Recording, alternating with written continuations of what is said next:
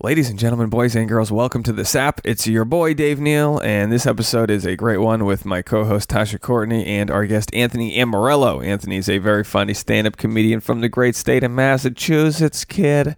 We talked to Anthony about his dating life, getting out of a long-term relationship, picking up the pieces after breakup, and not just surviving, but thriving. We talk about how he got into stand-up comedy, living this creative world, and share some really funny stories from high school and college. I love the high school and college stories. I love reminiscing about our past. You're gonna love Anthony. He's a real honest, authentic guy.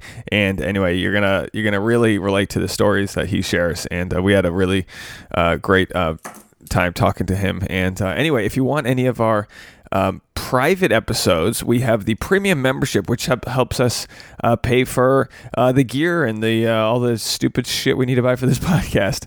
You know, we don't really take many sponsorships. So if you want to be a part of the solo episodes, the private episodes, the CarCast episodes, the Mimosa stand-up show, all this extra content that you can get access to immediately when you start subscribing to the monthly membership, you go to patreon.com/thesap, patreon.com/THESAP. And once you go over there, like I said, you get access to the full library of content. We've just celebrated our 1-year anniversary on Patreon, so there's tons of episodes. There's evergreen content. Like sometimes I like to just go online and look at Cosmo's 27 Ways to Please Your Man, and I like to read them from my point of view and rip them apart. Or we'll do CarCast episodes where it's Tasha and myself sitting in traffic driving home from somewhere. Those are some of the best episodes because we go off the rails. There's something about sitting in a car that can really let you speak your mind, that you're honking at a airstream that's drifting into your lane of traffic. You know what I mean, folks? Anyway, thank you guys so much for everyone who has supported the Patreon. We've had so many of you guys stop by to support. Any donations help. Jake is our newest Patreon member from Georgia. Jake from Georgia. He found us from watching one of our videos on YouTube, and here we are today. So we appreciate all the different ways people can find us. As some of you guys know, we've started doing a 3-camera setup on YouTube, and it takes me time to put together. It's really great though. I finally found out how to shoot multicam podcasting. So we've got a 3-camera setup of all of our new episodes. So you can go on my YouTube, just search Dave Neal or just search the SAP podcast and you'll be able to find it on YouTube. And we appreciate anyone who subscribes over there. Because I feel like YouTube's the one way new people can find us. You know, the podcast app, as I always say, for every time I climb the charts, 15 new celebrities get a podcast, and then I'm buried into oblivion. So if you want to support the show, leave a friendly comment. I suggest doing it at the podcast page. I'm uploading full episodes, and then I'm uploading short clips, anything to get new folks to hear our message. That's the plan. Some people don't want to donate to the Patreon, but they do want to donate. So if that's the case with you, we'll gladly accept a Venmo or a PayPal donation. Our next goal with the Patreon money is to buy a Rodecaster Pro, which is a new mixer setup, so we can actually play the intro, outro music at the in the moment, kind of shoot it more like a radio show. And it's a really cool piece of gear that's made by Rode, which is a audio company based out of Australia. So they've got the Rodecaster Pro. So that's on my dream list of the next piece of gear I want. As you guys know, we've been struggling with one of our mixers in creating good audio. Like we turn the wrong way, or if Tasha gets a text message, the audio starts buzzing for no reason. So you guys probably can't even hear it because I'm able to remove it in post, but we're trying to simplify our life, and one of the ways is going to get this new Rodecaster Pro. I'll put a link to it in the description here if you guys want to check it out. So any donations are we're happy to receive, whether it's through Patreon, PayPal, or just a positive affirmation. Leave us a review. If you can't do anything else, share us on your Instagram story. Screen grab this podcast player and share it at the.sap on Instagram stories, and we're happy to repost it for you guys. Let's get into the goods. Without further ado, here's my chat with Tasha Courtney and Anthony Amorello.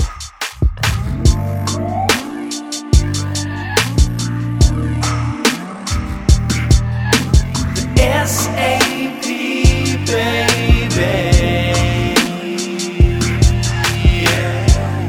We're all recording. Everything's on. All right, ladies and gentlemen, boys and girls, welcome to the SAP. As always, your boy Dave Neal with Tasha Courtney and Hello. Anthony Amorello. Hey, hey, hey. Welcome. Crushing beers tonight. We got a New Englander in the house. Thanks for having me. We always go. I can't. Is this my ears? Can you hear yourself? Yeah, Yeah. we can Okay, hear. it was just me. All right, let's get right into it. I appreciate you coming over here. I like to get to know every New England comic I've ever met. That's how I like to work my way through them. So tell us what theme. Yeah, what's your New England your New England background? What's going on? Your family been there for a while? Yeah. I'm from Worcester, Massachusetts, which is literally the heart of Massachusetts. They have hearts on all their street signs because we're the heart of Massachusetts. Wow. What's the highway? The 270? What's that highway? 290. 290. There it is. See? 290. A little bit of street cred. You get all the snow that Boston doesn't get. Like, Yeah. if Boston gets 3 inches, you guys get a foot. Yeah, because Worcester's also like a valley. Seven Hills is like it's terrible weather-wise. But yeah, my family, literally like 93% of my family lives there. Like me, I live here in Los Angeles. My sister, her husband and kid live in San Diego. There's like 7 people that live in Florida. Everybody else lives in Worcester. My great-grandfather came here in 1915, had 10 No kids, shit. started a business. From Italy? Was he from Italy? Yeah, and that's only because his dad had 1 kid with his wife and 19 with a mistress, guys. The same mistress? Wow. Yeah, one mistress. Holy, that seems like that's like a NFL wide receiver move right Yeah. there.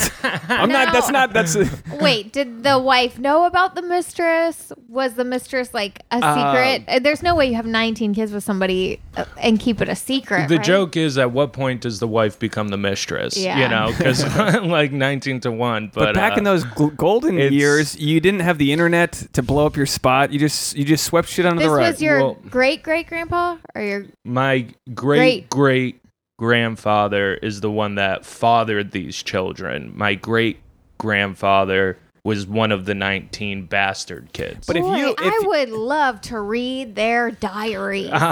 This all just came out because my grandfather just passed away, and he was the last of his generation. So now I'm just like hearing stories, like, you know, people tell stories at funerals and after death, and everyone has their own version of events too. Yeah, this has been pretty well documented, though. funerals are just like podcasts that they don't record. You know what I mean? They're like, we could have used this information before, Grandpa. Like Yeah. this would have been awesome to know your Yeah, street you cred. learn so much about your family members. Like at my grandma's funeral, I mean, there was stuff that I knew, but I like didn't really know. Like I had been told at such a young age that my grandma like worked on the planes in World War II. I didn't know what that meant But that's until why, now. I feel like having a terminal illness might be the way to go, because then you can like maybe get those stories out while you're still on your deathbed or something. Well, I feel like that's the way I would I want think to be. that's what people are thinking about though. That's what so my grandfather passed away. He was fighting Parkinson's and cancer. So like we knew it was coming, and I've lived out here for the last 4 years. So every time I went home, I spent a lot of my time with him, and I was literally just pulling every story I can. And I know a great amount about my family, which is nice because I think I know about certain things that a lot of people in my family don't know, or at least his version of it.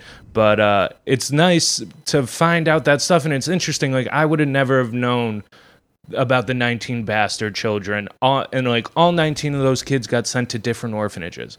They never saw each other again. Wait. Oh, they never. That's interesting. I didn't. They didn't raise these kids? I have to imagine this woman passed away from giving birth. Okay. 19 births in 1900. There's no C-sections. There's no like medicine. Like and back then you only lived to, I think I looked it up, like women only lived to about 35. 19 average. pregnancies is 14 years of birth. You know, so like she had to be 15. And not only 19 pregnancies that go full term. I mean, there's plenty Right. of like, you go a couple months, whatever. Do I need to get the bug zapper? This fucking bug's going to be. That fruit Should I get fly I might have to get the No, fucking babe, bug. just leave It's going to it hit me alone. all. We got a whole another hour. If that bug comes back one more time, I'm getting the zapper. All right, okay. On air. But that's insane that you didn't find that out. And that's also, were you raised Catholic?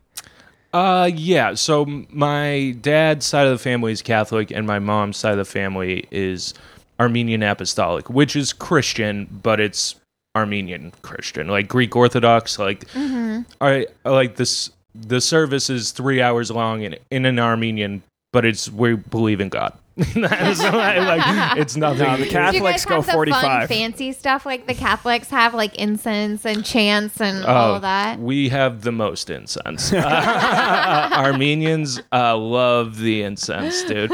But yeah, I was raised to believe in God. I went to Sunday school my whole life, and then I went to an all-male Catholic high school for 4 years. So I have Jesus within me. Now, the all-male Catholic high school, that I've heard from guys that did go to like an all-male Catholic high school that it was a great experience. Were you I loved it. Because you don't have to worry. Because for me, growing up in a high school, like we were looking at the girls' thongs. We call them the whale's tails. Yeah. But nonstop looking at thong. We're in math class and there's like thong. Everyone's thongs up their ass. Like I can't imagine the level of distraction you didn't have. Yeah, it was a lot of testosterone. It was a lot of like being in a green room at a comedy show where everybody's just roasting each other back and forth, and even like the teachers are in on it because it's literally like I think we probably had 4 female faculty members and the rest was just dudes. And Any cute ones? Because that must have been a hostile environment.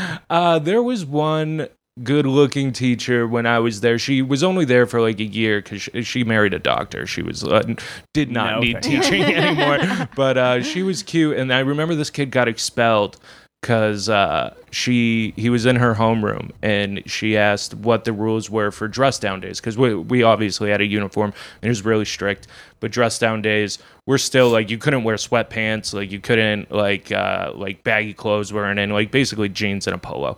But she asked, and he said, that's where we all come in naked, and gave the wink, and that does not fly at Catholic school. How progressive of your got Catholic expelled. In my community, Catholic school was where you went when you got expelled from public school. Yeah. So Catholic school was like all the bad kids. Like that was where like there was a ton of drug use and like dealing. Like if you were buying weed in Kentucky when I was in high school, you were getting it from one of the kids at the Catholic school. I was supposed to go those to are Catholic the ones school. that aren't getting arrested because they go to Catholic school. Yeah, Nobody's their parents watching are them. rich. They've got good lawyers. How are you meeting the ladies? Yeah. How are you meeting? How are you school dance like mixed dances?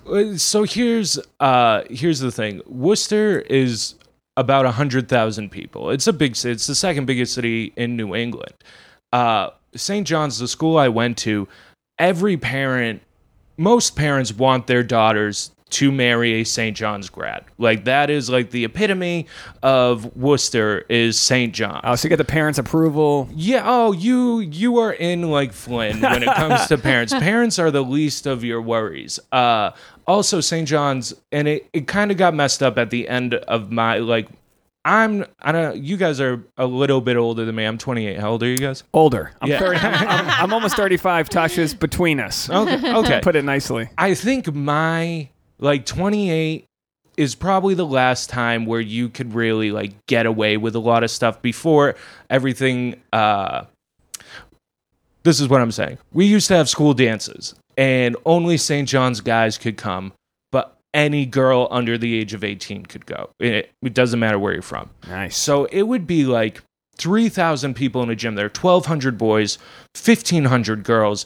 And everybody would just, like, all the faculty would be outside So of the the gym. girls didn't have to be somebody's date. It was no. open call for girls. Oh, you're feeling up it on was the a dance cattle floor. Call. It was a cattle call. That's what it was. You got the boners on you got the velvet dress on. You got the khaki boner hitting up against the thigh. Don't look at me, Tasha. This is how it works. Oh, yeah, that is how it works. And not only that, you have the testosterone of you're going to see these guys on Monday, and everyone's going to know if you talk to a girl or not. It's a big deal if you don't talk to a girl at an all-guys school. Dude, I'm so pumped up for this right now. I'm so excited. But girls would flock there. But then I remember one time, I'll never forget it. This dude, Scott Busada, lovable kid, excellent football player, not the sharpest tool in the shed, had this girl grinding with him, and he hooked his thumbs in, as you call it, the whale tail, and had her thong up in the air as this girl is at a 90-degree angle. And Well, first of all, was she not wearing a dress? Or are these jeans? Oh, okay. This was like Yeah. a formal dance. Okay. No. All right. Yeah, like, and I'll never forget it. He's doing some tightrope. Yeah, work. and that was probably like the least disgusting thing going on. Like you'd find condoms on the floor at the end of the night. But I remember watching this, And then the headmaster of the school, which is like equivalent to the principal, he's in charge, walked in, and he was actually my friend's dad. He's a really good guy, Mike Welsh. And I never seen someone look so appalled. And he stood this girl up right and was like, where are your parents? And then, like, imagine you were like thumbs deep in a whale tail, and then like all of a sudden you're looking a 56-year-old white man in the face. Where are your parents? It's Like some- that. Wait, but was he National asking the girl Geographic. or was he asking the guy? The girl. And That's then, bullshit. well, Scott. She didn't pull her own underwear out. Well, no, but she definitely let it happen. Scott was getting kicked out. That was like understood. Oh, okay. But they always they always say like, oh, it's slut shaming, but it's like these guys, they want pussy regardless. And now a girl's gonna back her ass up. Yeah. I mean, I'm talking like, She's dancing and having a good time. It's honey, a dance. That's what we're there for. Yeah, because when we'd have these semi-formal dances, the girls would be wearing dresses, short dresses, guys wearing their khakis. For sure, many guys got like vagina juice on their legs, and they would get like stain. This would happen. Not to everyone, but you'd be like, "What's that? You were People would grinding with that chick all night, and she's got her." Or sweat. Now, honey, People are this isn't how sweat looks. I got the phones are lighting up. Guys are calling in. This happens. I'm not saying every guy's got but it's literally the exact same spot of the thigh from guy. Look, when you're 17, you got one dance move. You're going back and forth. You're letting her do all the moves, and whenever she looks in your direction, that's when you show off your A game. You know what I mean? No guys out there doing a lot. Can we get a close up on Dave's A game? You're doing your thing. But if she's looking the other way, that's the thing. If she's backing it up and she's looking the other way, and you're hey, what's going on? I got to go on. But if you take her out of the equation, you're an asshole. You got nothing. Yeah. You have no dance move. If you take, but like while they're there, you look like you know what you're doing. Did You're you just ever purely supportive? Did you ever do this? Were you ever in a circle? Like, do you remember dancing with your friends, and each girl would have a guy or a guy would have a girl, and you'd be like in a circle, and everybody would be grinding? My cousin Paul used to do this thing where the girl would be grinding, and he would be behind her going like this.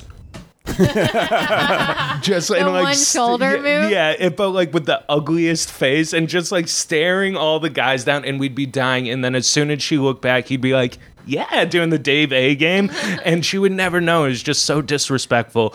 But I still do that dance move. But that's like a guy learning a dance move. It's like if a pitcher has one good pitch. It's like I got a 96-mile-an-hour two-seamer, and I'm going to throw it every pitch I can. Once in a while, I'll drop in a curveball. No one's chasing it. It sucks. You just stick to that thing you got. There's always that one guy who's got that sprinkler move he's doing nonstop, or someone's hitting the floor, or the crip walk. These are 90s dance moves. I don't think people actually do these. But No, Seawalk is like really big on TikTok. You called it Seawalk? That's what you call it on TikTok now. That's the new way that we call appropriating gang culture. It's 2020, Dave. Get it together. TikTok's wild because it's a bunch of teenagers and us. And then I couldn't get my video uploaded because I was posting a stand-up clip and I said dick like 8 times in the bit. I was talking about young dick energy, so I kept on saying dick, and then I kept on getting kicked off, and I go, are they kicking me off for saying the D word? I didn't swear in it, nothing else. I took dick out of the audio and re-uploaded it, and it was fine. Yet there are hard N words on all these songs that they're letting 15-year-old white chicks dance to. Oh, what the fuck? Yeah. If you're not like making content on TikTok, you're a pedophile. Have you noticed all chicks tits? They're 15-year-olds with I their tits opened that app and I was like, oh, this is not good. I'm too old for this. Yeah, way too old for this because I'm not making that You're right, though. content. It's a breeding ground. It's a breeding ground, but also it is like the harshest, like some of these song lyrics coming out behind 14-year-old white girls in Connecticut, it's almost jarring. You're like, again, where are you your got parents? that girl. But it What's is that girl's name? interesting. Charlie D'Amello. Is that her name? Something like that. 35 million followers. 35. She's 15, and she's you can see it. She's cute. She's whatever. She's doing it. But then she's like just dancing, and then they're playing this like hardcore rap music. And you're like, what the fuck? But that's just I mean, the app. It's anyway. So the point I had was a video is that, removed for like I was not wearing a bra, but I was wearing like a compression type tank top. So like you really could not see, you could not see anything. I've seen way more suggestion of a nipple many times, but Flagged for removal. But the guys can go That's shirtless. I mean, it's a little wild because it's like some Handmaid's Tale shit. Because on one end, it's like we don't necessarily want our teens to like be, or anybody to be just rewarded for their booty shit. But on the app, it's the social science experiment of it all. It's dudes jumping off roofs, lighting their hair on fire, and it's chicks shaking their tits or ass. Whatever the chick has, that's her value. Her eyes, her ass, her tits, her legs. She's doing the You're can. underselling it a little bit. But that's what goes viral. Though, so it's like dudes being Not assholes. necessarily. Listen, there are all sorts of interests that like people are finding really creative ways to highlight their talents on Instagram. It's true. I do have a point. That like it's not the ugly girls dancing going viral. It's a popularity. Well, not contest. everyone's dancing is what I'm saying. Yeah, I think plenty of people go viral on there for being funny. I think the majority are viral on there from 54-year-old dudes watching them shake their tits. Like that It's a perfect example of like growing up. Are you going to be the jock or funny or both? Or are you going to be the hot chick or you have humor, attraction, IQ level. These are the things that like prolong your genetics, right? So like for you were an athlete. When did the humor kick in? Were you just because you were in a high school with all guys that you could just all be one-upping each other or what? Like how did you like when did you learn that you were funny? Young. I'm from like I said, I'm from a really big family. You gotta stick out to even like you gotta hit your punchlines to be heard in that family. Yeah. So and New England's kind of known as also because like you got harsh winters. You have the environments that kind of create sort of a hardness to like I mean you have religion, which always brings out humor because it's like, what are we doing? You know what I mean? Like you have like some sort of like repression there. Plus you've got just the harsh winters and sort of this like sort of like roast. Everyone's roasting each other. Well, I think what it is was we like my whole entire childhood, probably through my early 20s, was spent literally every weekend just hanging out with 100 of my family members. Like that was it. And when you are with people that long, you know way too much about them. So when they say something, you're going to call them on it. Like nothing's like, if you want to get away with, like if I was to ever say I was taking ballet classes, I would be roasted probably till today about it, like it just, it's your especially like the way I look at it, especially for my family, is it is literally like Goodfellas, where you would just come together every weekend and you're eating, you're drinking, you're partying till 2 a.m. and you wake up, you clean up the yard and you do it again. And it's just roasting. It's like a comics green room again. I feel like my whole life has just been one big green room before a show. I'm trying to do the math. You're 6 years or maybe 7 years younger than me. So you got Facebook before high school. Is that right? Did you have Facebook?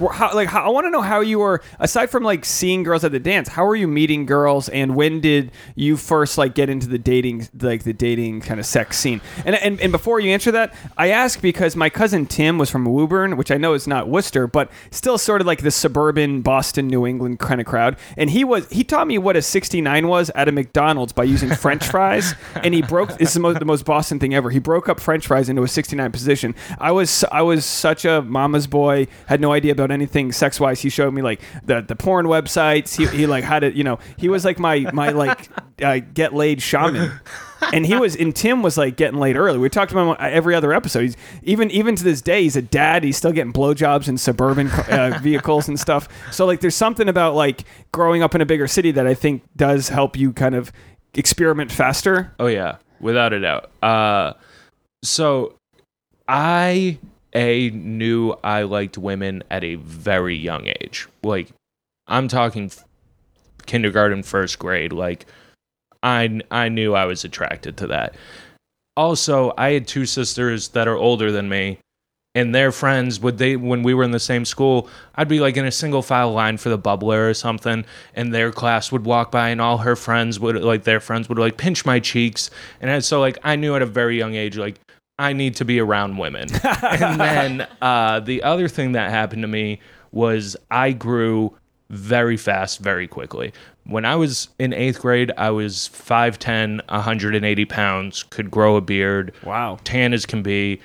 I was dating girls that were seniors in high school. They would come to my house and pick me up, and my sisters would be like, they're my age, and they would get pissed.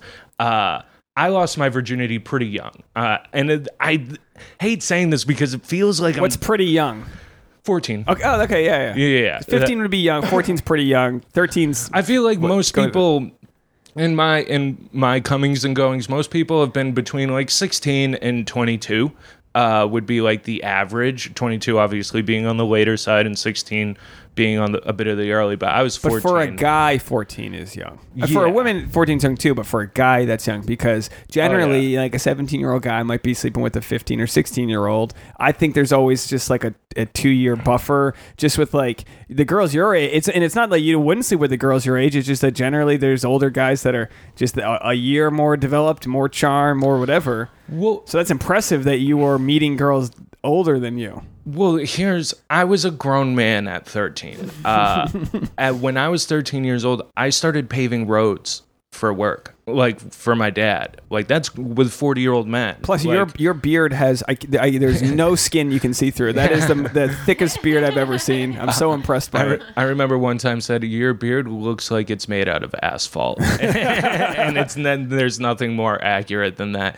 But I was around grown men every summer from 13 until I started working there full time, and they would, they're talking like grown construction workers. Yeah. So I have an idea of what I need to do with a woman. They're definitely influencing you in a way. Yeah, without it, they're giving me the playbook. Is it like the raunchiest advice? A lot of it was good advice. There was a lot of bad advice and a lot of disgusting advice. But the thing is, it was my dad's company. And my dad is a very, I also look at my life like Tommy Boy. Everybody loves my dad. My dad is bigger than life. If you deal with my dad, unless you owe him money, you love my dad. I don't know anyone that doesn't. By the way, Tasha, him. We're the same person so far. My stepdad's a contractor, and I worked for him. So really? So I want to know more about this because I got some of my early sex advice from guys, and the one advice I got from Rob when we worked in the van together. So we'd always be like in an attic because we did air conditioning. So we'd be in an attic. He was introducing me to cassettes of Tupac, and because I didn't have an older brother or I didn't, So and he told me I'll never forget. He goes, "You never know what a chick will do unless you ask." And I'm like, that's the most efficient advice you could ever give somebody. And it's so true when it comes to you never, hey, you want to fuck? If I just asked, hey, you want to fuck, I would have gotten laid 3 or 4 years earlier than I did. But I was you would have had consent. Yeah. That is. How woke was he? You just got to ask. You got to ask permission. It's like, wow. Well, that's the other thing. Construction workers are never trying to get a rap. So they know the rules. They're getting consent. But there is something about the blue collar construction, working on roofs, painting, all those construction jobs. You're doing like the bare, you're basically all like passing time by having these conversations with other guys. You're sharing stories. You're doing work that's like not like super. I mean, it's like it's a mechanical job. So you're doing work and you're just talking about the past or whatever. So that's great that you were able to have like older guys kind of tell you what's up. Well, yeah, and like my brother is 6 years older than me, and he works for my dad. He still works for my dad. But I was my dad's youngest. I was the baby. So everybody in the company, and I'm like a genuinely happy guy. Like it takes a lot for me to stay mad, for more than an hour at a time, because I'm just a happy guy. So people wanted to get me fucked up. People wanted to get me laid. People wanted to be around me because I was a good time. And I also looked like I was 22, so you didn't think you were hanging out with a 13-year-old. You know what I mean? But I learned a lot of stuff. And it wasn't like my dad his business right now is very professional and very well run. I remember days when he started with 3 people. It was him, his best friend Tommy Farraco, and my aunt Jennifer was driving a dump truck. And that's how he started his business. And now it's to 33, 35 people. Wow. He does well. But I remember working with scumbags because that's all he could afford. It's people that might have a record. You don't check their record when you real live gypsies. Everyone's got. Have you ever met a real life gypsy? No, I've watched the reality shows. These people. They are real and they are tricky and they have their own language. They will steal your shoes. You got to write your Sharpie on everything that's yours. On every screwdriver is your full name, or else it's gone. It's gone. They taught me great ways to work out without having a gym. The gypsies work out like if you can take a wheelbarrow, right, and you flip it over so the handles are on top. If you can take that wheelbarrow and raise it upright and hold it straight up, you are one of the strongest people I've ever met in my life. It takes a lot to do that. If you can balance a shovel on both shoulders and do squats, you are coordinated and, again, very You could strong. sell some of this gypsy workout advice. I've worked with a lot of gypsies. They're all bad people, in my opinion. But yeah, you're right. The hardest job in the world is that like whoever's hiring you, whether it's your dad or whoever, your people are getting close to the minimum wage level. It's not a high skilled job, and it's hard work. And anyone with like a degree or something is just not going to want to do that bullshit. Well, that's the thing. It's almost looked down upon these days to be a manual labor, to go to a trade school, because everybody goes to college. I think it's making a resurgence, though, to be honest. I feel like it's getting more and more popular because people want to avoid student debt. They don't want to spend the next 2 to 4 years getting in crippling amounts of debt, and they would rather just learn a trade and start working immediately and making money, because a lot of those jobs are super high paid. Yeah, a lot of those jobs, especially if you get a union job, you're making 60 to 90,000 a year with health benefits and everything like that.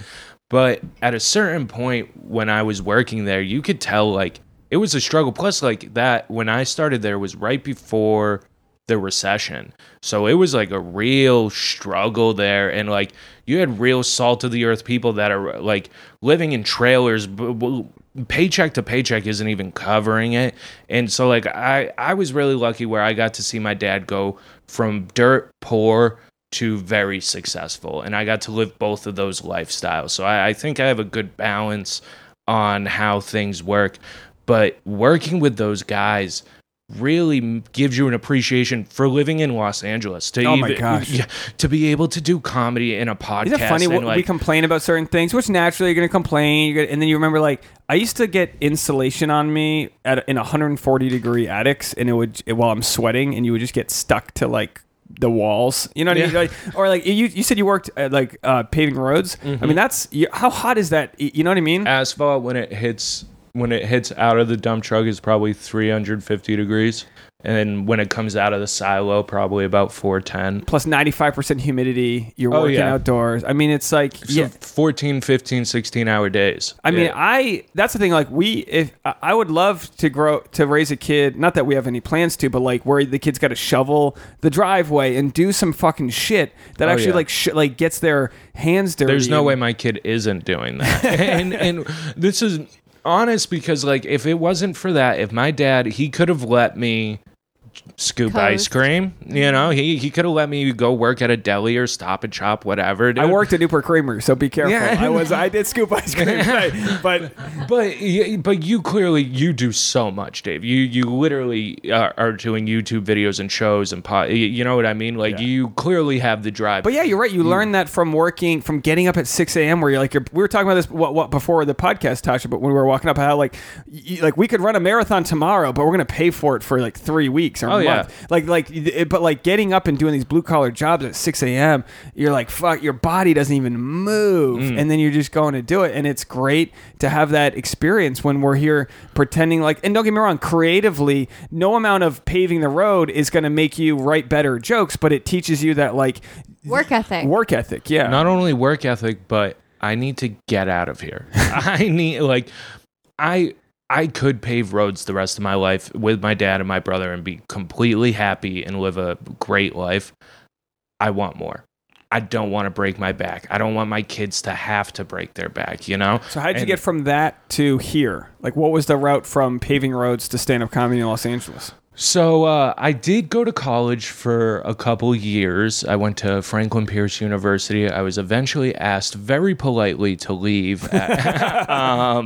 I was arrested for inciting a riot, later found not guilty. Oh my. What was the cause of the riot? What were we inciting? Was it a Red Sox playoff game? Had to be a Red Sox playoff game. I don't know about you guys. My college used to do this thing. It was called Spring Weekend. I think a lot of colleges do it. It's the last weekend before finals. And basically, they closed down all the roads in the school. It was a very small liberal arts school in New Hampshire. It was less people that went there than went to my high school. It was only about like 1,100 people that went there.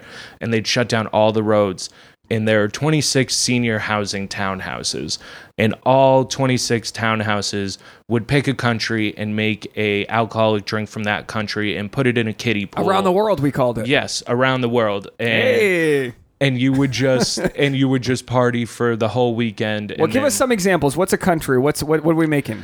Like Italy would just be like a pool of wine, just like Carlo Rossi wine, and Some Caribbean stuff. You'd have some right. There's a lot of like vodka, Russia. If you're right, white Russian, just red drink. That's essentially by the 10th shot, you don't even know what By you're the way, drinking. statistically, there's someone listening who just got sober and they're fucking getting the shakes right now, dying to go to a college around the world party. Yeah. So Honestly, it sounds like Tasha- a lot of germs. Tasha never Yeah. got to live Well- this side of college, and I think she looks at it like like she's at a museum, like looking in at the barbarians. But I think this is would Well, this you are interest you? right. You are completely right. It is a ton of germs. But on the other side, it was way more fun than the downfall of germs. I can We'll deal with a cold. We're gonna survive coronavirus from all the beer bongs we share. Easy. Yeah. You kidding me? I knew someone that got what's that athlete's foot in their throat from a shoot the boot out of a literal boot. Yuck. I've Gross, shot right? the boot out of a literal boot. That's a rugby thing, right? Yeah. That was the grossest thing I've ever done in my life. Was it your own boot? No. Ah, sorry. Unfortunately, it was this dude, Scottish Tom's boot. Yeah, Scottish Tom was about 6'4" and probably showered twice a week. Like, it was not great. And also on our team, when you just shoot the boot was after you scored your first try. I had 2 tries my first game, so it was already very exciting. But anyone that assists you in your score gets to spit in the boot. So, so not only is there spit there, but the boot gets passed around to every teammate, and they pour whatever drink they Yeah, for have. sure. Yeah. And then the captains, this is the grossest part, and I hate to say this because I know somebody in my family is going to listen to They this stick and their judge balls. me. They stick their balls in it. Yeah, there are a couple pubes in there that I found out, and it was, and the whole time though, because you're so jacked up, because there's 30 guys on a rugby team, and the whole time you're about to do this, they're chanting this thing. It's "Hoorah to shoot that boot, hoorah!" And it's just a tribal, just like Yeah, you're doing like the haka. Yeah, I'm ready to shoot the boot. I'm so ready. you feel like a caveman. You're just like, I am unstoppable. And then the trick is for any young rugby players out there, just tip the boot over your face and let as much of it drip out the good. sides as you can, Yeah. and then throw it up in the trash can immediately after. That's the trick. That The is more you know. that was the grossest thing I've ever done in my life, though. But So back to inciting riots. Yes. So you had a so that spring was weekend. Yeah, so that is the stage. Everybody is extremely Hammered. hammered. And New Hampshire, there is a lot of cocaine, there's a lot of psychedelics, there's a lot of drugs there. Plus, also, when you get hammered in the South, they just drink all the time. They've got bow ties on. They're debutantes. We're talking about like lighting couches on fire. Yeah. This is like riding lazy boys down the stairs. Like there's a lot of hooliganism happening in New England. This is especially because it's maybe 2 weeks after the snow melts. Yeah. So people are just getting out of their houses, And, I had this. So my ex-girlfriend now, we were dating, and these guys that lived below her really we're trying, like kindergarten flirting with her and her roommates. But like at one point they threw their couch out of a second-story window. Told you, Tasha. Yeah. Always couches. Couches got to go. Yeah. Couches going on spring weekend. They like Who pays for these couches that just fly out of windows? This is a Boston. That's what- this is a Boston Marie Kondo. It's like it doesn't bring you joy. Light it on fire and throw it out the fucking window. Well, this is how you pay for the couch. You incite a riot. They would like. Anyways, they did a bunch of stuff, and I was pretty fed up with it. And mind you, in college, and again, I hate saying this stuff because it sounds like I'm like flexing, but I had an actual army of people that would have murdered someone for me. Of course. Like I'm talking 70 to 80 people that went to that school would have went to jail for me. So like I was pretty confident.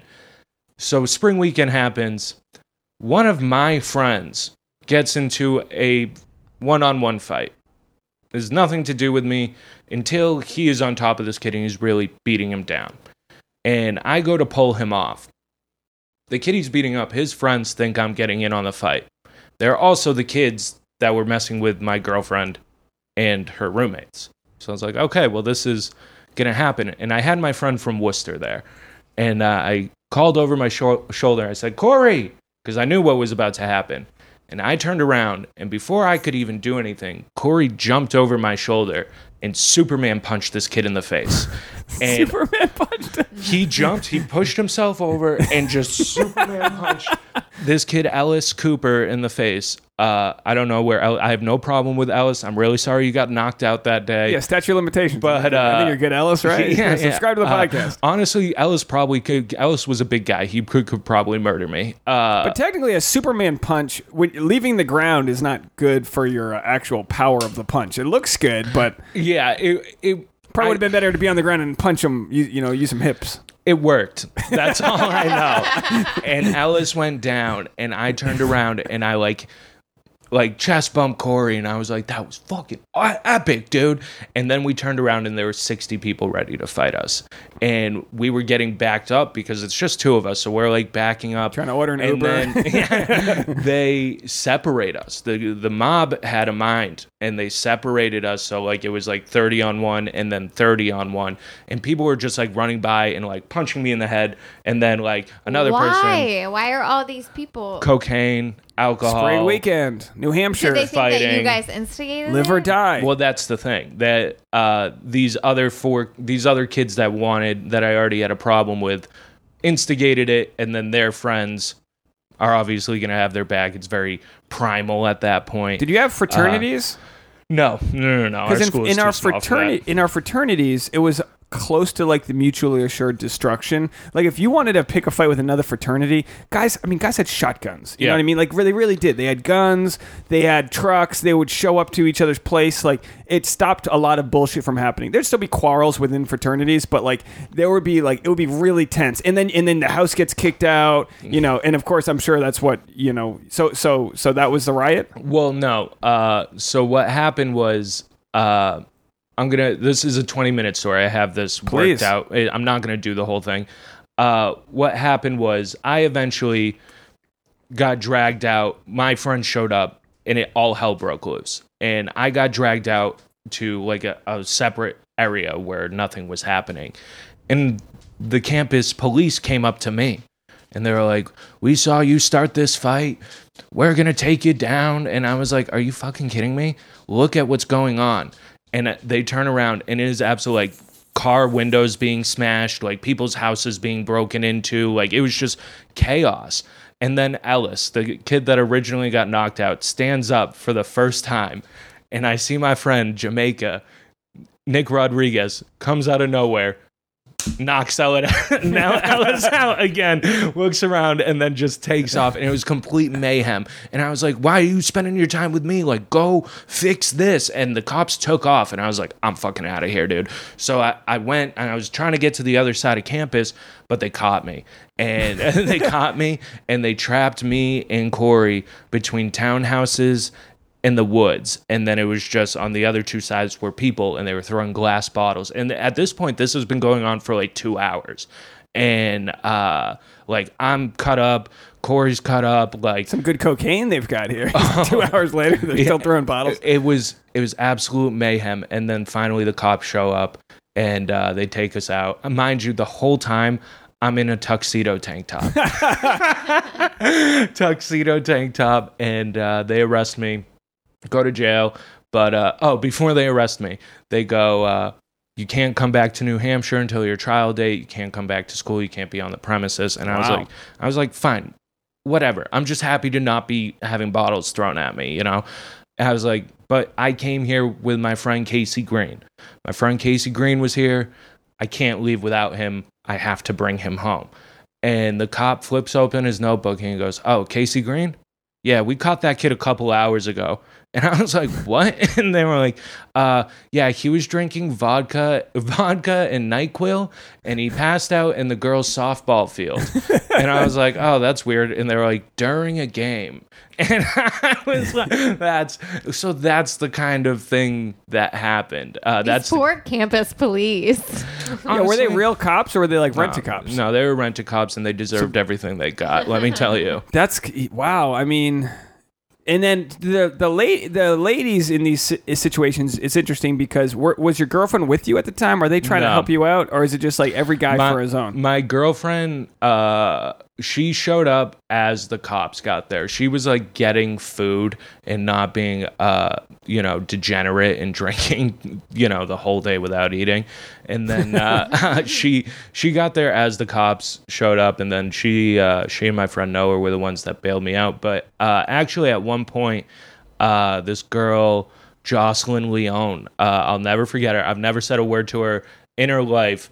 But in my life, but she saved my friend Corey's life, because at that point where they had separated us to 1 on 30, Corey got hit and he went down, and they were gonna stomp him out, and she dove on top of him and put her body in harm's way, and she does not know Corey, and was like, back off, leave this kid alone. And she seriously saved him from at least getting his face fractured, if not serious brain damage. Yeah. Girls in riots, there are two kinds of them. There are the girls that are saving people, and then there are girls that are breaking bottles and ready to fucking there's the girls that are like, get him, Timmy. They're like trying to, oh, you're not going to let him push you around like that. And then there's that shrieky, like, no, stop it. Well, they're all New England girls, so they're like, Colin, get him. Colin, get him. And then Colin gets knocked out, and they're like, bitch, I'm doing this. Bitch, I am doing this. And they have no problem, because they have 9 brothers themselves, you know what I mean? And they know how to fucking fight. And so that was it. You're out of college. That's it. Yeah, well, I went to trial, and I pled not guilty. Did you wear your tuxedo shirt to trial? Did you dress up for this?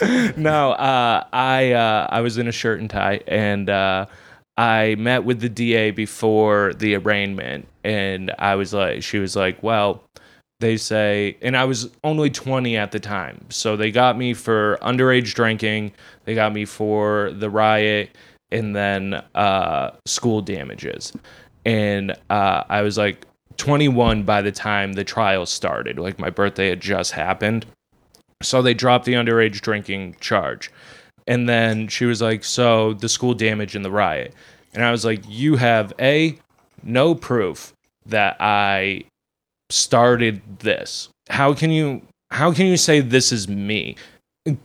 It was a little bit, but you can't put the fault of, honestly, 200 people doing $7,000 worth of damage. You can't put that on one person. Right. And that's what I explained to her. And she goes, well, why were you getting bottles thrown at you? And I was like, because they wanted to fuck my girlfriend. That's why it was all about these guys wanting to have sex with my girlfriend, me not allowing them, and then it escalated. And she was like, all right. Not allowing them. What a Boston gentleman. I wasn't allowing them to fuck my lady. I'm not, well, she did her part too, I should say. But yeah, man. And like, I look back on it and it's sad, because obviously I wish I finished college, but in all reality, I'm way happier with my life now. That's a great way to exit college. Yeah, that's a really great way. Oh yeah, there are very few people that have gone out more gracefully than that. You know? So this is probably still what, years before you started stand up? About a year. Well, okay, so then what got you on stage? What I got kicked out of college. My really good friend was just like a really big drug addict. and his life was crazy. My mom was in rehab. What kind of drugs? Like Oxy? I feel Oxys, heroin. New England was that hard, hard shit. Yeah, everyone was ODing. Still is. He was like on heroin. My mom was in rehab. My parents were getting divorced. I got kicked out of college. My cousin, who was really like my brother, his dad passed away from cancer. And I didn't know what else to say. I felt like I couldn't move. And I'm looking around and everyone in my life was just so sad. And I was like, what can I do? You know, like, what can I do? And I had always known I liked stand-up comedy, but I really just started watching it to start laughing. And I watch a lot of Ron White. And I was like, I fucking love Ron White. I love the way that guy can tell a story. And I was like, maybe this is something I should try. And winter came, and we snow plowed in the winter. So we'd pave roads spring, summer, fall, and we'd snow plow in the winter. But you get laid off because when it doesn't snow, you just don't work because it's too cold to pave. And my dad was like, well, what are you going to do with your time off? And I was like, I'm going to try stand-up comedy. And I went to the Hideout in Faneuil Hall in Boston. Oh, yeah. We went there, Tasha. Remember that place? Yeah. I think they shut down recently. I don't know. It's Faneuil Hall. You go downstairs. They have a nice little like carpet thing area. I know. Maybe that was just that show that shut down. I know that they renovated the venue, and because Chris Nakis ran that room when I started, and then it was given to Sam Ike. Right, that's who I knew. Was yeah, Sam's a great guy. And then Jack was running it for a bit. I really have lost track. Did they have an open mic there? I think they still do there. No, I did an open mic, and I bit the bullet. And I talked about this time I went to San Antonio. I told a story about this time I went to San Antonio, and it was a really crazy story that involves the Alamo and blacking out. And I had told the story, and I had no punchlines. I had no timing. I had no. It's probably great for an open mic. I feel like punchlines bomb at open mics. Oh yeah, definitely. You're better off telling a fun story. And it was a very Boston open mic where half the room was comics and half the guys were at the bar watching the game. Yeah. So, but the story got everyone's attention, and it got a couple laughs, and then, being a green kid, I sat down after my 5 minutes and watched the rest of this 3-hour open mic because I was a nice person. And then people came up to me after, and they were like, how long have you been doing this? And I was like, today. And they were like, dude, that was pretty good. And I don't know, you get that feeling. You Absolutely. Just get that feeling. And then literally the next night I went and did another one, and I haven't looked back. And I did that for like a year there. And I just, I had to leave, dude. I had to leave Massachusetts because it was becoming heroin town. It was because all my friends were either leaving or they were sad and becoming drug addicts. And I didn't want that, and I didn't need that. So I really just leaned into stand-up, and I moved out here.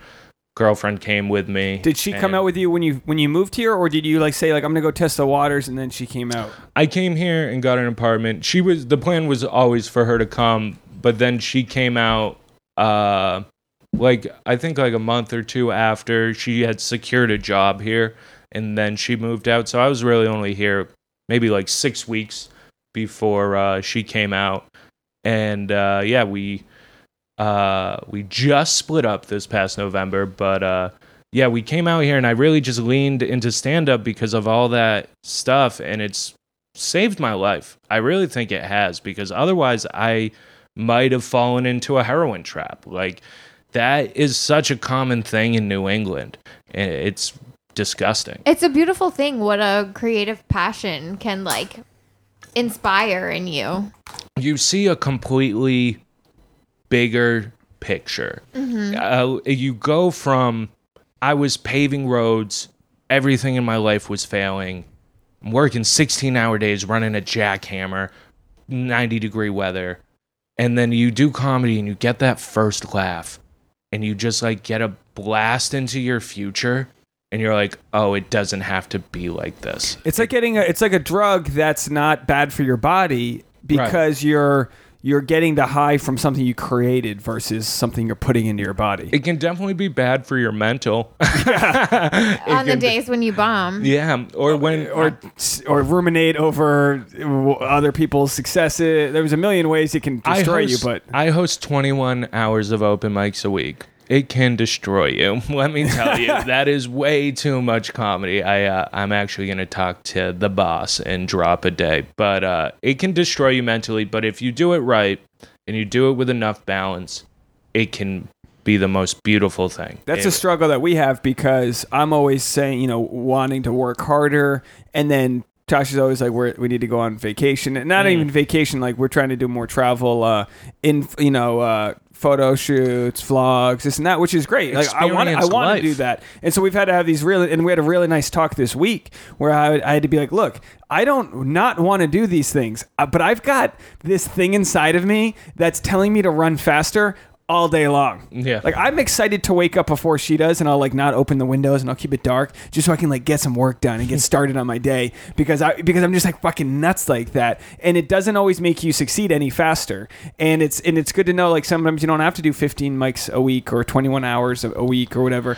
It's sometimes it's nice to take a little time away so you can like let that space grow, like let that space ruminate of like remembering why you loved it in the first place. Yeah, without a doubt. I tell people all the time because comics, we all have that ticking time bomb. We need to be.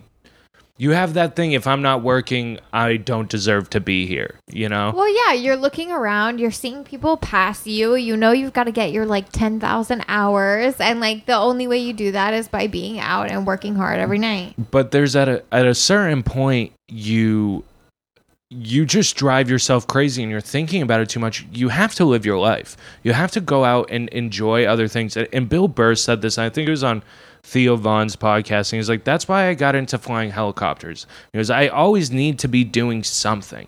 I can't just focus on comedy because I'll go crazy. Because how many times... And also, where are you going to get inspiration for your comedy when you're just in the comedy club all the time? Exactly. It just, I think you need to have a balance. I think, obviously, you need to have the drive, but you need to have the balance because otherwise you're going to go crazy. It's so funny because like, today we went to the flower market in downtown and I was like, I'll go to the flower market. There might be a bit in there. There might be something about going to go buy some orchids downtown where some homeless guys throwing churros at everyone and we're trying to pick out an orchid. It's very interesting how you do things based on...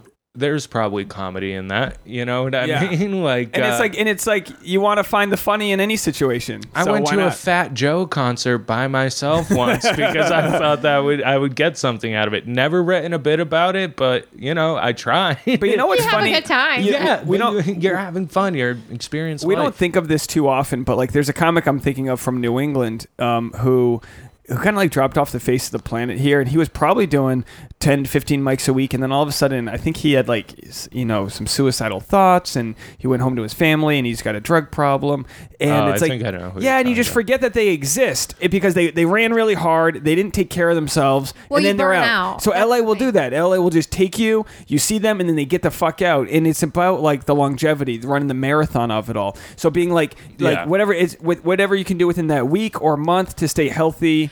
You've got to find that work-life balance because there's no way to be productive and to be creative because you don't get that creative inspiration when you're burnt out. You have to be taking care of yourself. For me, that means like going to yoga or like stretching, going on a hikes, getting enough sleep, eating right. Like all that stuff is letting really me important. cook for you French fries and chili. A lot of Tasha's health. It comes down to me cooking for her. That's what makes her happy. Now our listeners know I'm not going to skirt over what you had mentioned. You went from an 8-year relationship to single now?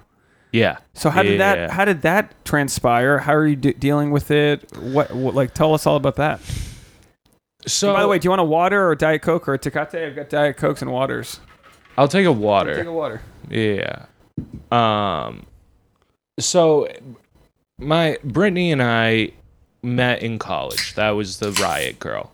We met when we were 19. We started dating when we were 20. No, we met when we were 20 and started dating a couple months after.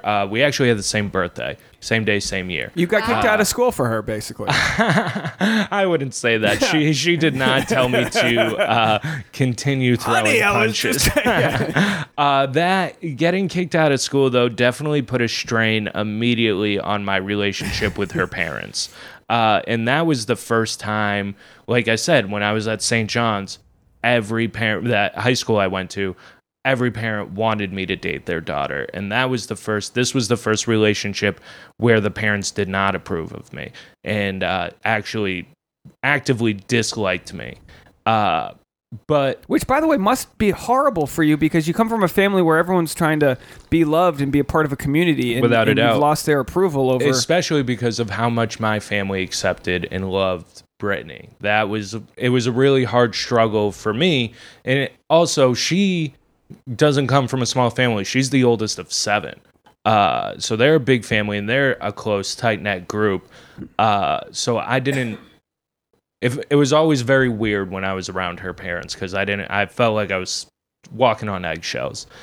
Outside of her parents, our relationship for 6.5 years was great. Ups and downs, had each other's backs, but we moved out here. When we moved out here, it was the first time we were going to live with each other. And for those listening at home, I highly recommend you don't move 3,000 miles away from everyone you know and live with somebody for the first time because you don't know things. And it's like they say, don't move in with your best friend. And it's going to be a challenging transition no matter what, just moving from your hometown. Right. Yeah, I never thought about this aspect of it, away. where you take away this common denominator of your, I mean, it's hard enough to move across the country under any circumstance, but then right. Are you guys leaning on each other? I mean, it must be, the positive would be that you guys can share this experience together, because it can be a hard city to move to. Yeah, and without a doubt. And we were leaning on each other, but we found out relatively quickly that we wanted to live different lifestyles. I never want to say anything bad about her. I don't have one bad word to say about her as a person. But for me, her cleaning regimen was very like military-esque. And I'm not like, if I had dinner and then, you rinse your plate off, you leave it in the sink, you watch TV for an hour, and then you clean it off, you put it in the drying rack. That's how I grew up. If it was sitting in the sink, I was getting at least a dirty look, if not a silent treatment or a large sigh. Those like passive-aggressive moves where you're not even expressing your feelings, but you're letting yourself known, but we never talked about it. You're just building bitterness. You're calcifying this resentment. Yeah. And that was a big problem for us, was communication. And I think the other biggest problem was money, because she has a very good job. She works for it's like the top 3 architecture firms in America as an associate on their graphic designs team. She has a very good job, makes a great deal of money.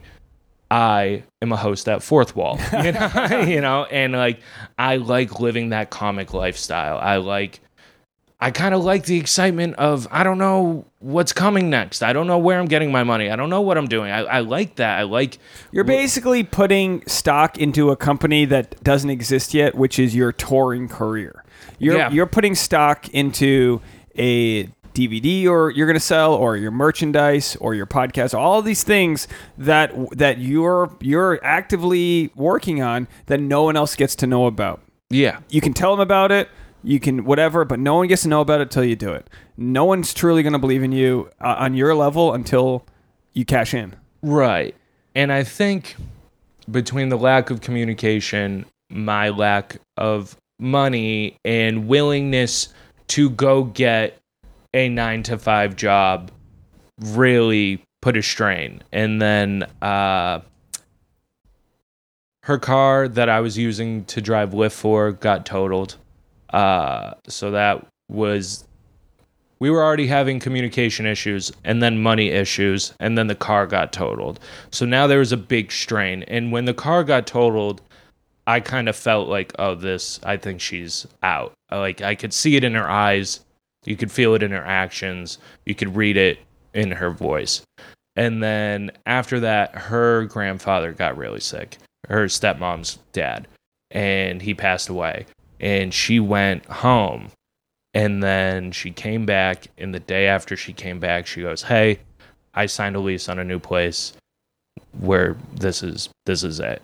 And that rocked me because we had conversations, and the whole thing was I was bad at money. She was bad at communicating. I wanted to talk things out. She didn't know how to vocalize what was going on with her. And she kept saying, "Work's really busy. Can I talk about it after this project? Can I talk about it after this project?" And then she went home. And I think, and I have no way of knowing this, I think her parents had a lot to do with this breakup. Yeah. Because she came back, and we never got to have that discussion, which is what I think I resent the most out of this, is I never got my chance to save this. You know, I never got that chance. You just came home, signed a lease. Bro, we are so similar. I am so similar to you with this, like, wanting to talk things out and wanting to save things. Yeah. And maybe it's good that she didn't give you that chance. Maybe, I can understand your feeling, but maybe it's good that she kind of just was like, I got to pull the cord on this. But, like, don't... But, or maybe she just went home and it had nothing to do with her parents and she just got some outside perspective. It's hard to see a total picture when you're in the middle of it all. Yeah, without a doubt. We've had this... Tasha and I have had very similar situations where we've come close to breaking up, or Tasha's dumped me and I was like, "What are we doing?" No. I feel like we've had this talk where I've got to sell her on what I'm doing is going to provide us way more than some job I'm going to hate every day. But that doesn't always, you can try your best at communicating, and it doesn't mean they don't believe you. I mean, they're just, some people are wired in a different way where if they don't see that you're actively putting money away, and we've had this talk where I started, a retirement account and like things I would have never considered doing because I'm so hyper focused on the short-term goals. But in order to help the relationship, I go, okay, I can still work on my short-term goals, but I can slow down some of my obsessiveness and focus more on us and water different plants, and you can't do that with every relationship. Right. Like, we had a very hard time, Tasha, right? Like, especially in the beginning, we had a really hard time communicating, and I think the only reason our relationship ended up successful is because we really focused on breaking down those barriers. I do not come from a communicative family at all. I was raised on the silent treatment. Like, that's just how my family runs. They don't talk about their problems. They don't address things. They wait until, it's the straw that broke the camel's back and there's a huge blow up and you never, it was honestly a really traumatizing way to grow up. And I think because I lived that experience, I knew that I wanted to do better for myself and my future and my relationship. But he really had to press me. I'm Anthony in this. He had to. I've had to talk to you and like let you go nuts. I still do. It's a two-way street that we both. You wanted the relationship to be successful, but I knew that some of my behaviors were going to have to change, communication being one, and you knew that some of your things were going to have to change too. And it was that compromise that helped us. I mean, we could, I need him to be contributing to a retirement account. Sure, I want to believe that the podcast pays off. Advertisers are sending us money. Well, I got that because she's goes on tour, making her money doing well with modeling, and I had the stand up bit about how the longer I do stand up, the funnier I get. The longer she models, but I'm one of the things that is most attractive to me in a relationship is a sense of security and a sense that my man will be a provider, and so that's been something that we definitely had to overcome. We have our friends like Cherub and Mark. He's like a successful screenwriter. They have a beautiful home, and Sammy Michael. He's a lawyer. I mean, it's fucking tough, man. But you gotta really, and for people listening, you gotta really look at yourself in the mirror at the end of the night and know whatever you're trying to do, you work as hard as you can to do that, and if the person you're with now can't see that, the next person will. Like you might be tomorrow, you start working on a show or something that gives you this validation that others can see, but in the meantime, you're all underneath that water, that iceberg shit. You're putting that all together right now, and then it cashes in, and it cashes in on a crazy level because you're not building the equity in somebody else's company. You're building it in your own. Yeah, here's a lot was just said. I have some bullet points in my head. I think you're both, when you said you both knew you had to compromise, that is, it's not just one person compromising, it has to be both. I don't think either of us were willing to compromise on what needed to be compromised. That being said, everything that she at the end pointed out that was wrong with me, she was completely right. And at the end of the day, when you're broken up with after 8 years, you need to look yourself in the mirror. In the last 4 months, my life has drastically changed in the fact that I'm saving money. I have a bed frame. Hey, for a comic, that's like a white picket fence. Being an adult is you're still so young too. Yeah, that's. I started dating her when I was your age, so like I was fucking living on futons or whatever. But I mean, the time flies; it really does, and there's no better time than now to start working on yourself. Well, that's the other thing. I have 2 things to focus on in my life now: is myself and comedy. I don't have the craziness of this strain of a relationship, and when I say strain of relationship, I still love her. I don't think there'll ever be a time in my life where I don't. It just was too. I think people change over 8 years. When we met, we were 20. You're a different person. I mean, physically, you do not have the same chemistry that you were. Like you're a different human. Is your life on the same trajectory? Sometimes people grow together, sometimes they're ships passing in the night, and sometimes they grow apart. Exactly. And you have to look yourself, and you have to give it it's the same thing with comedy. To be successful in comedy, you have to give an honest assessment of yourself. And if you go and you bomb, and then you get off stage and you're like, I fucking crushed that. You're never gonna be a sociopath. Yeah. You're gonna nailed it. You're gonna be stuck in dark bars the rest of your life, paying $5 to do comedy. And it's the same thing in a relationship. If you look yourself in the mirror and you are A, out of shape, B, never do the dishes, C, late on rent, D, clothes on the floor, and you're like, damn, I am a good boyfriend because you put the toilet seat down after you took a piss, you're not being honest with yourself, and you need to look at yourself in the mirror. And that was one really obviously big takeaway from this breakup for me was, okay, I obviously have huge holes in and like the other thing is, I want a family. I can't wait to have 4,000 kids. Like, I really am so family oriented, dude. One with my wife, 19 with Yeah. Exactly. And if science advances the way that we do, I'll live until I'm 200 and I can just keep pumping puppies out. But hey, you won't even do a bringer show. You'll just do a full family audience. Netflix, you come to my house, we'll set it up. But yeah, man, and like you look, especially because like 20, I think for me anyways, and obviously I'm really close, like looking close, I don't have a perspective where I can see the whole picture, but at past 27, 28, when you start creeping to 30, you start thinking about that family and that bigger picture as not career-wise a lot more than you did when you were 24 and you were just like, I'm going to only do my career and that's the only thing that matters and everybody else can go to hell, So now I'm worried. Like now I'm like, oh, fuck, I'm behind the ball, Like I have these holes.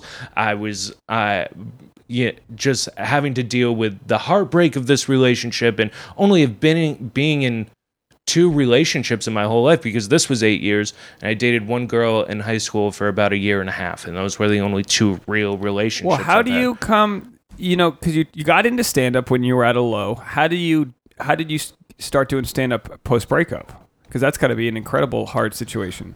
Crushing it. Honest assessment. You do get a good laugh from the audience when you broke up after a year. They go, all right, we'll give you a laugh. Yeah.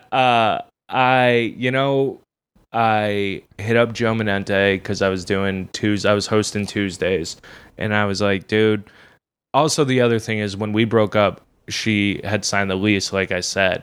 So I had 15 days to find an apartment and somewhere to live on a fourth wall host salary, of an open mic host salary. So my options were a storage unit or the couch of a 45-year-old Mexican man. Like that's all I had. So I was really like just desperate for money, and I was like, Joe, give me as many hours as you can. And I started doing 3 days a week, doing 21 open mics, and I just buried myself in comedy. And since the breakup in November to today, I'm planning on doing my hour. So I've come up with about 25 in the last 4 months, 3 months, whatever it's been, and I'm gonna come up with the last 35, and then I'm gonna record this in late July. But it opened avenues for me because there's nothing holding me back. Comedy-wise, I can talk about everything in the relationship that I couldn't before because I'd have to go home and sit next to that person. But now you can be open about everything, and you can be honest about everything. And honestly, when you're honest with yourself and you know you have holes, there's so much funny in your holes. You know what I mean? And a lot of it comes out. And I think comedy has really kept me even. It's been tough. I can't imagine. 2 months after she broke up with me, my grandfather passed away. And that was... Sorry to hear that. That was really... I'm named after him. I was very close to my grandfather. Oh, you got that very funny bit about that. Did you hear that? Do you remember that one on the Moses show? Yeah, you have a very funny bit about going to a funeral of someone that's got your same name. Yeah, it that's is great. Daunting. The Patreon members came to the show. They got to hear it. So you did the Moses show last week. That was a fun show, but this is also interesting. I think comics are probably the only profession where when you face tragedy in your life, people are like, oh, must be great material. Yeah, right, yeah. If my friend John, who works at H&R Block, went through the same stuff I did, I would not be like, I bet you're going to crush numbers this week, pal. like there is... like almost a pressure to come up with stuff, but as long as you keep that pressure out of it, and in comedy you just have to see the bigger picture and honest assessment, and the funny's just gonna flow out, and it's a great way to keep you from listening to The Fray too often. You know what I mean? Like, you can get real sad after a breakup, but if you're just in comedy clubs, it can help a ton. Man, you've got a home to go to and just talk to peers, and like you said, it's about being authentic and honest. And when you're authentic and honest on stage, that's like your therapy. I mean, you're able to say, hey, this is the shit that happened to me, versus like sitting on your couch watching Netflix eating ice cream all day. One of my really, really good friends passed away. So that kid that was getting into drugs when I started stand-up ended up passing away a year after I started stand-up from a heroin overdose, and I rocked my world. It was the first... I've been around a lot of death in my life. That was the first death where I was just shook. And I told my dad, and I was like, hey, I'm going to need the rest of the week off. And he was like, no. No, you're coming to work, because if you take the rest of the week off, you're going to go crazy. And you could potentially kill yourself. You're going to come here, you're going to work your ass off, and you are going to take your mind off of it. And the thing is, when you are working and you are focused on, say, paving roads like I was in that week, so much of your brain just... it connects things, dude. Like, because you're not thinking about it, and it just pops in. That's the answer why this happened. That's a good dad you got there. That's some good shit. Saved my life. If it wasn't for my dad, I would be in a bad place. I'll say that. I got goosebumps hearing that, but it's so right about knowing what your path is, what your journey is, and knowing that like the road continues. And it's so, what a metaphor that your job was paving roads. And it's literally about you paving your road. Yeah. I sound so cheesy saying that, but you know what I mean? It's like your job, and these things, you need to like write a book on like paving roads, because it's like, what's that book, like the Zen of motorcycle repair? There's some book that's like the art of, someone's listening going, you're butchering it, but there's a book about restoring a motorcycle, and it's like and it's just about like learning how to live your life. Yeah. And that's why stand-up's a good sort of through line about growing up and expressing yourself, because it's so simple. It's a man on stage, a woman on stage talking and making light of the dark situations. And that's just what you can do along the journey, is just be authentic about it.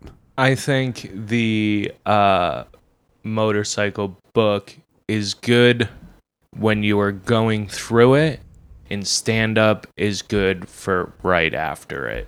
Because when you're going through it, you need something to focus on and work on and build. Yeah, to take your mind off of like, you can't just like wallow in your, for me, last week, anxiety.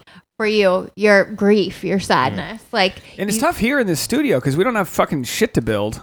We can't go mow the lawn. I mean, we can do the dishes, but like But yeah, something else to focus on allows your subconscious to make those connections for you. Well, are you aware of, Tasha, when your anxiety kicks in, are you aware of it to know I need to go, vacuum absolutely. things? Like, no, absolutely. Sometimes it doesn't always work. Because I always wondered Sometimes about it does. Sometimes it doesn't. But like, you can only try your best. Right. I remember when there's different types of depression, right? And I'm not like, by no means clinically depressed, but I did have a depression, and I don't know if it was called seasonal depression or what, but it was after a breakup.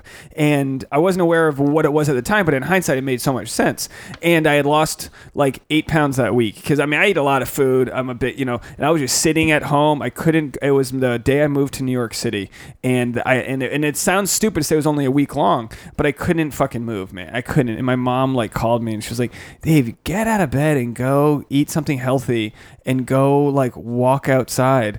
And I did, and I didn't feel better that moment, but I kept on just getting the fuck out of bed. And I started people watching, and I remember I had this sandwich at a panini place near Times Square in the Diamond District. So it was like in the 50s on the east side, and I just remember passing through, I think, Times Square, and like there was a street musician playing, and it started to hit me again, and I started to get my joie de vivre back, and I was like, oh, okay, I'll be fine. Like, yeah, I got dumped with, I got broken up with, this is stupid, I didn't get to have the conversation to like win her back, I didn't get any of this shit. She was like, oh, she saw me a week later, oh, Dave, you look good, you lost weight. Yeah, depression, I got depressed. I lost 10 pounds real fast. It's like the universe's way of saying, well, I'll get you back into shape, you can go get laid now. I lost 30 pounds after this breakup, dude. Yeah, and then my sister said, we'll see if that keeps off when you become happy again. But happiness and weight is definitely a way of, like, you get happy in a relationship, you're like, I don't need those 6-packs anymore. Yeah, it was, especially growing up with food, like East Coast food, and I'm sure Kentucky food, like Southern Kentucky food, food's amazing. Fried everything. Like when you have good food, like you meet people out here that have never had a good meatball in their life, and you know, like you don't know what you're missing when you're sad, my friend. You know what I mean? But when you're happy, it is food. Everything tastes good, but when you're sad, only the worst foods for you taste good enough to be like, all right, I'll spend money. I'll do this. Tasha's happiness is directly related to the delivery menu of the closest Thai food place. She'll get, and you don't. I love food. She'll literally, if you could like have a barometer for how you could get someone turned on, it wouldn't be me crushing on stage at the fourth wall. It would be me bringing home a box of Thai food. You know when they serve you the box and when they're just like, it looks like you got fired from your job? On like an excellent. She goes, ooh, baby. She just throws the bra off. She does that move with that one arm, and next thing you know, the bra comes through the shirt, and she's getting the fork out, and she's ready to go. And that's love, Tasha. That's love. But we got to get out of here in a second. We're already at almost an hour and a half. Wow. So this. I mean, I could probably talk to you all day, but you'll have to come back and share more as everything progresses. I got stories, man. I got stories. But so just to recap, we got you from paving roads to getting a right in college, and then breaking up with your long-term girlfriend, and now you're living the single life. So how has it been? And on a positive, hopefully, maybe it's a positive, maybe not. But how has it been being single? Are you back into the dating world? I mean, it's been 4 months now. Yeah. Has it sunk in that you're like? Oh, it sunk in. Luckily, like I said, I had to find a place to live, and I had no options. And I've stumbled into the best living situation I've had since I've lived here. My friends are very successful people here. Have a guest house in West Hollywood.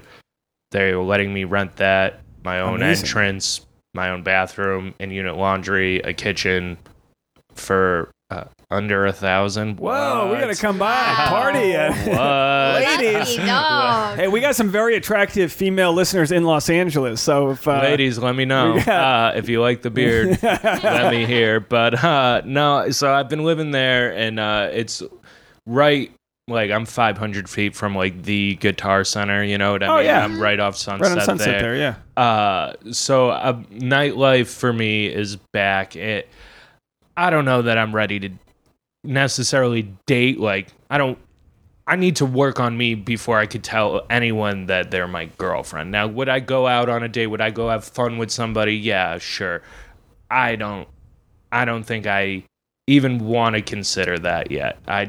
It takes some time. And I haven't been single for 8 years. I don't need commitment right now. I really don't. It's nice to get to enjoy working on yourself, because you are not allowed that luxury in a relationship. You're met with distractions all the time. I'm very happy doing comedy, living in West Hollywood, and going to see my nephew and my sister in San Diego on the weekends. Like, I'm very happy with that. I don't want to date. I don't want to even hint at commitment, because that would just be rude. That being said, sooner than later, I will be back dating, because like I said, I want the biggest family. Yeah. I just like, this is a great time for you to just get work as hard as you can, not without keeping your mental health and all that, but really focusing on you. And that way, it's almost like foundation. It's almost like stocks, right? So like if you want to raise your stock to the highest level, so that when a lady sees it, because it's law of attraction. So if you're attracting weirdos to your life, it's because you're not you personally, but people listen. Oh, why am I dating such a shitty person? You're probably a shitty human too. Listen, you know what I mean? You attracted shittiness into you. I only have one fork, spoon, and knife right now. I'm in no shape to date anyone. That's enough for Tasha. That's good for Thai food. If I'm attracting the same kind of person, I'm in trouble. So I'm gonna work on myself as much as I can. If you're going through a breakup out there, I highly recommend, do not rush it. If you're a comedian and you're going through a breakup, do not talk about it on stage for at least a month. That was one thing I learned instantly, that I just audiences can feel it when you're like not ready to talk about it. Oh yeah, and I have a couple bits about it now, but I still don't even want no rush there. It needs time, but you just gotta honest assessment. That is my theme of this podcast, is have an honest assessment of yourself, and if it's not good, you can't overlook it. You can't say, well, I bring this so this can slack a little bit. No, dude, you gotta be that even keel. You gotta be firing on all cylinders. Well, I'm excited for you, man. Thanks, man. I was, whenever I hear of a guy who's recently single, I'm like, I kind of wax poetic. I'm like, what this is, no offense, Tasha, but like, Go for it. I tweeted this or something the other day where I was like, bird scooters didn't exist